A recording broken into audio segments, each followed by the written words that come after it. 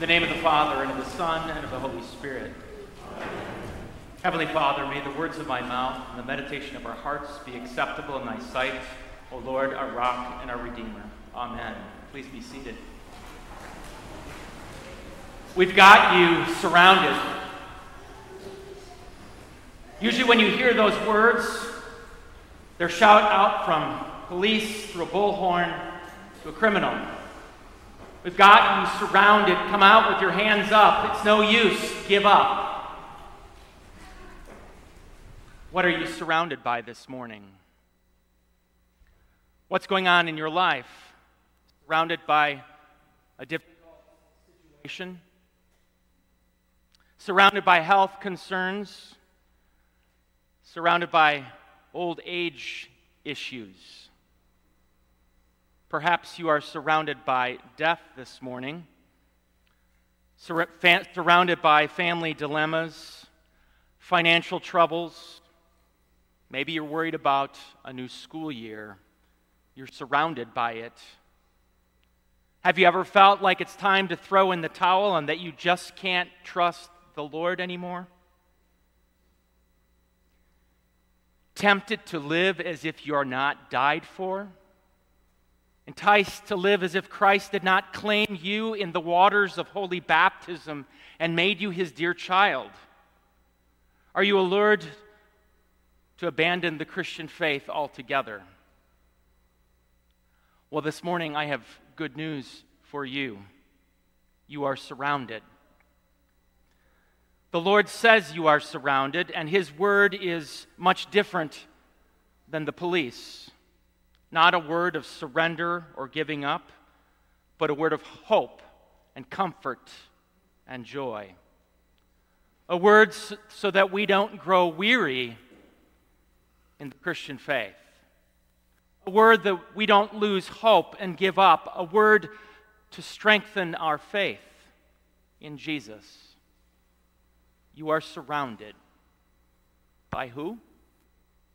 By a great cloud of witnesses, faithful witnesses that trusted in the Lord's promises despite all the troubles and difficulties that they encountered and suffered, by faith in Jesus Christ as a gift. Abraham dared to sacrifice his only son who he had prayed for years, Isaac, the son of promise, when God tested him. By faith, Abraham trusted that God would raise Isaac from the dead. By faith in Jesus Christ, Isaac and Jacob, both at death's door, called upon the promise of the Savior for their sons and their grandchildren, and they were blessed. For centuries, Israel lived by faith under intense trauma, as the book of Exodus tells us. Old man Joseph did not trust the embalming methods of the Egyptians to give him immortality. Instead, he committed himself to God's promise of rescue to save and resurrect the dead through the Savior who was to come.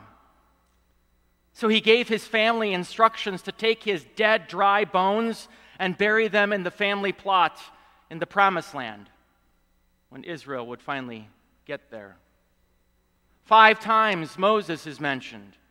His life is labeled as the life of faith no matter what it cost him professionally, personally, or physically. His parents, by faith, hid their baby boy for 3 months. They defied Pharaoh's orders that all Hebrew boys be murdered. They would not abandon their baby to him. By faith in Jesus Christ, Moses rejoiced in being a Hebrew.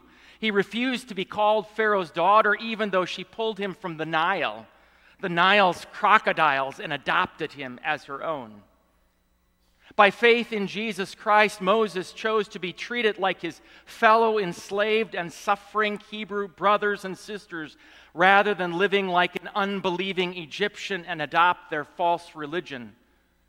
He trusted in God's promise to send the Savior, and no amount of suffering or persecution would make him give up on God's promise.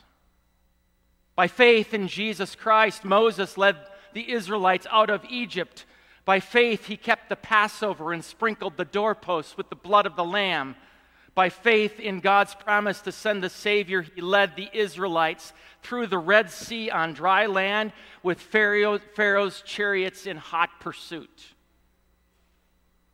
The story of Israel's march into the Promised Land is a story of faith. The faith of Joshua capturing Jericho. The faith of a prostitute by the name of Rahab who hid Hebrew spies in her roof to protect them. Then there's the faith of Gideon and Barak and Samson and Jephthah and David and Samuel, all the prophets.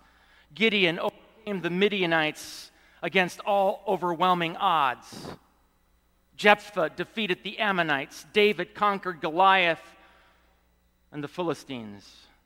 God's never-ending promise was, I will be with you no matter what. I will always provide. I will send you a Savior.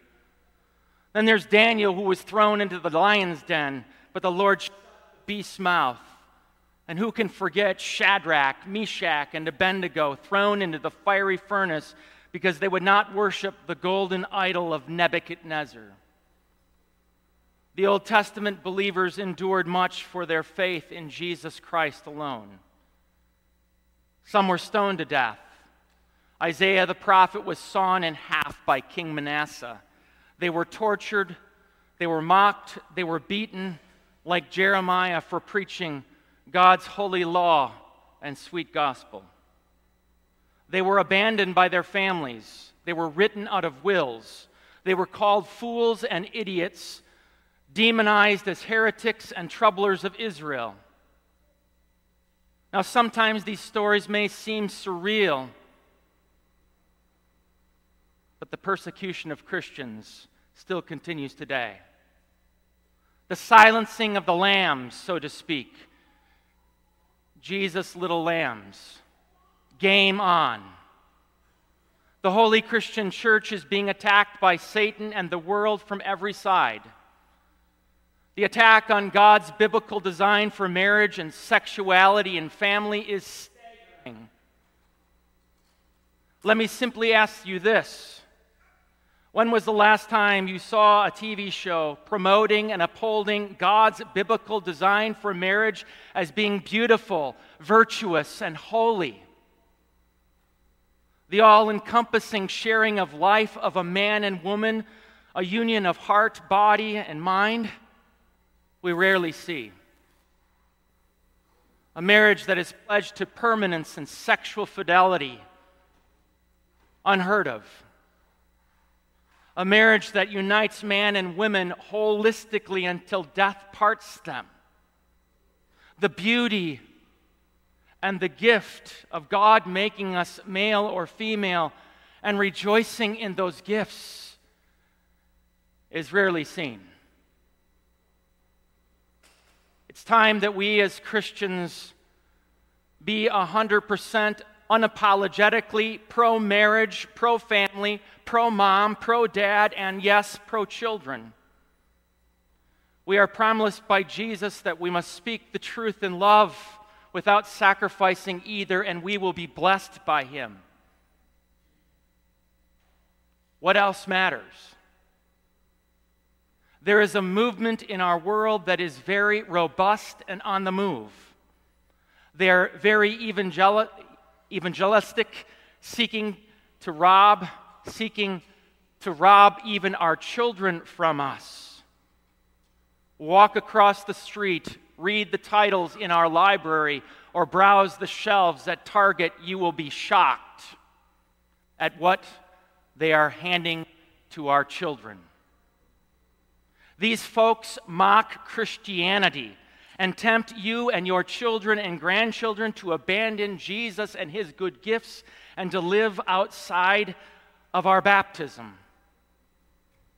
In fact, if they have their way, these people would take you to court and persecute you. If you don't believe it, it's already happening in Europe. It is attack upon the world. It is an attack upon God, and it is a lie that Satan wants us to believe and lead us to despair. It divides citizens. It divides Christian institutions. It even divides the closest of family relationships. Jesus tells us that this morning. It cuts deep and hurts hard. So Jesus simply tells us the truth in this gospel. He says, "You are my baptized children. You must be prepared. Many will hate you on account of me. Fathers against sons, mothers against daughters. But don't despair. Don't worry about it. Jesus will see us through it. We are his children. He has redeemed us. We are safe and secure in his holy wounds. Even if you are forsaken or persecuted by those in your biological family or by militant atheists, fear not. You are God's child. You are baptized members of the Holy Christian Church, and it's a big church. You are surrounded by such a great cloud of witnesses with angels and archangels and all the company of heaven. These Old Testament people gave witness to the faith of God's promise to save them through the Savior. So it's time for all of us to put away the things that weigh us down, the things that would hinder our path to the promised land of heaven. It's time to let go to the things that ruin our lives and the lives of whom we live with, entangling us in sadness and doubt and despair. It's time to fix our eyes on Jesus. He is, after all, the all-perfecter of our faith, who gives life abundantly and eternally. He paid for all your sin. He endured the shame of every single one of them, suffered its damnation. Now you and I are forgiven of everything, baptized into his death and resurrection. He feeds us with his life-giving body and blood. All this, and we are surrounded by such a great cloud of witnesses died for by the Savior Jesus, baptized in his name and enlivened at his table. All of this so we can run this race of the Christian faith with endurance and perseverance. I don't run real marathons anymore. They're too hard, and I'm too old. But I'll never forget running one of them.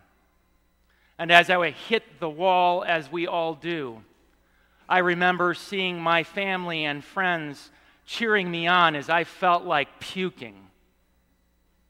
They were there, and the bands were playing, and the crowd was cheering me on. That's the picture for each one of us of those Old Testament saints, our fathers and our grandfathers, our brothers and our sisters cheering us on in this race. You are not alone. You are surrounded. Even when you're tired. So don't lose heart. Live by faith in Jesus Christ. In the name of the Father, and of the Son, and of the Holy Spirit. Now may the peace of God, which surpasses all understanding, guard your hearts and minds through faith in Christ Jesus to life everlasting. Amen.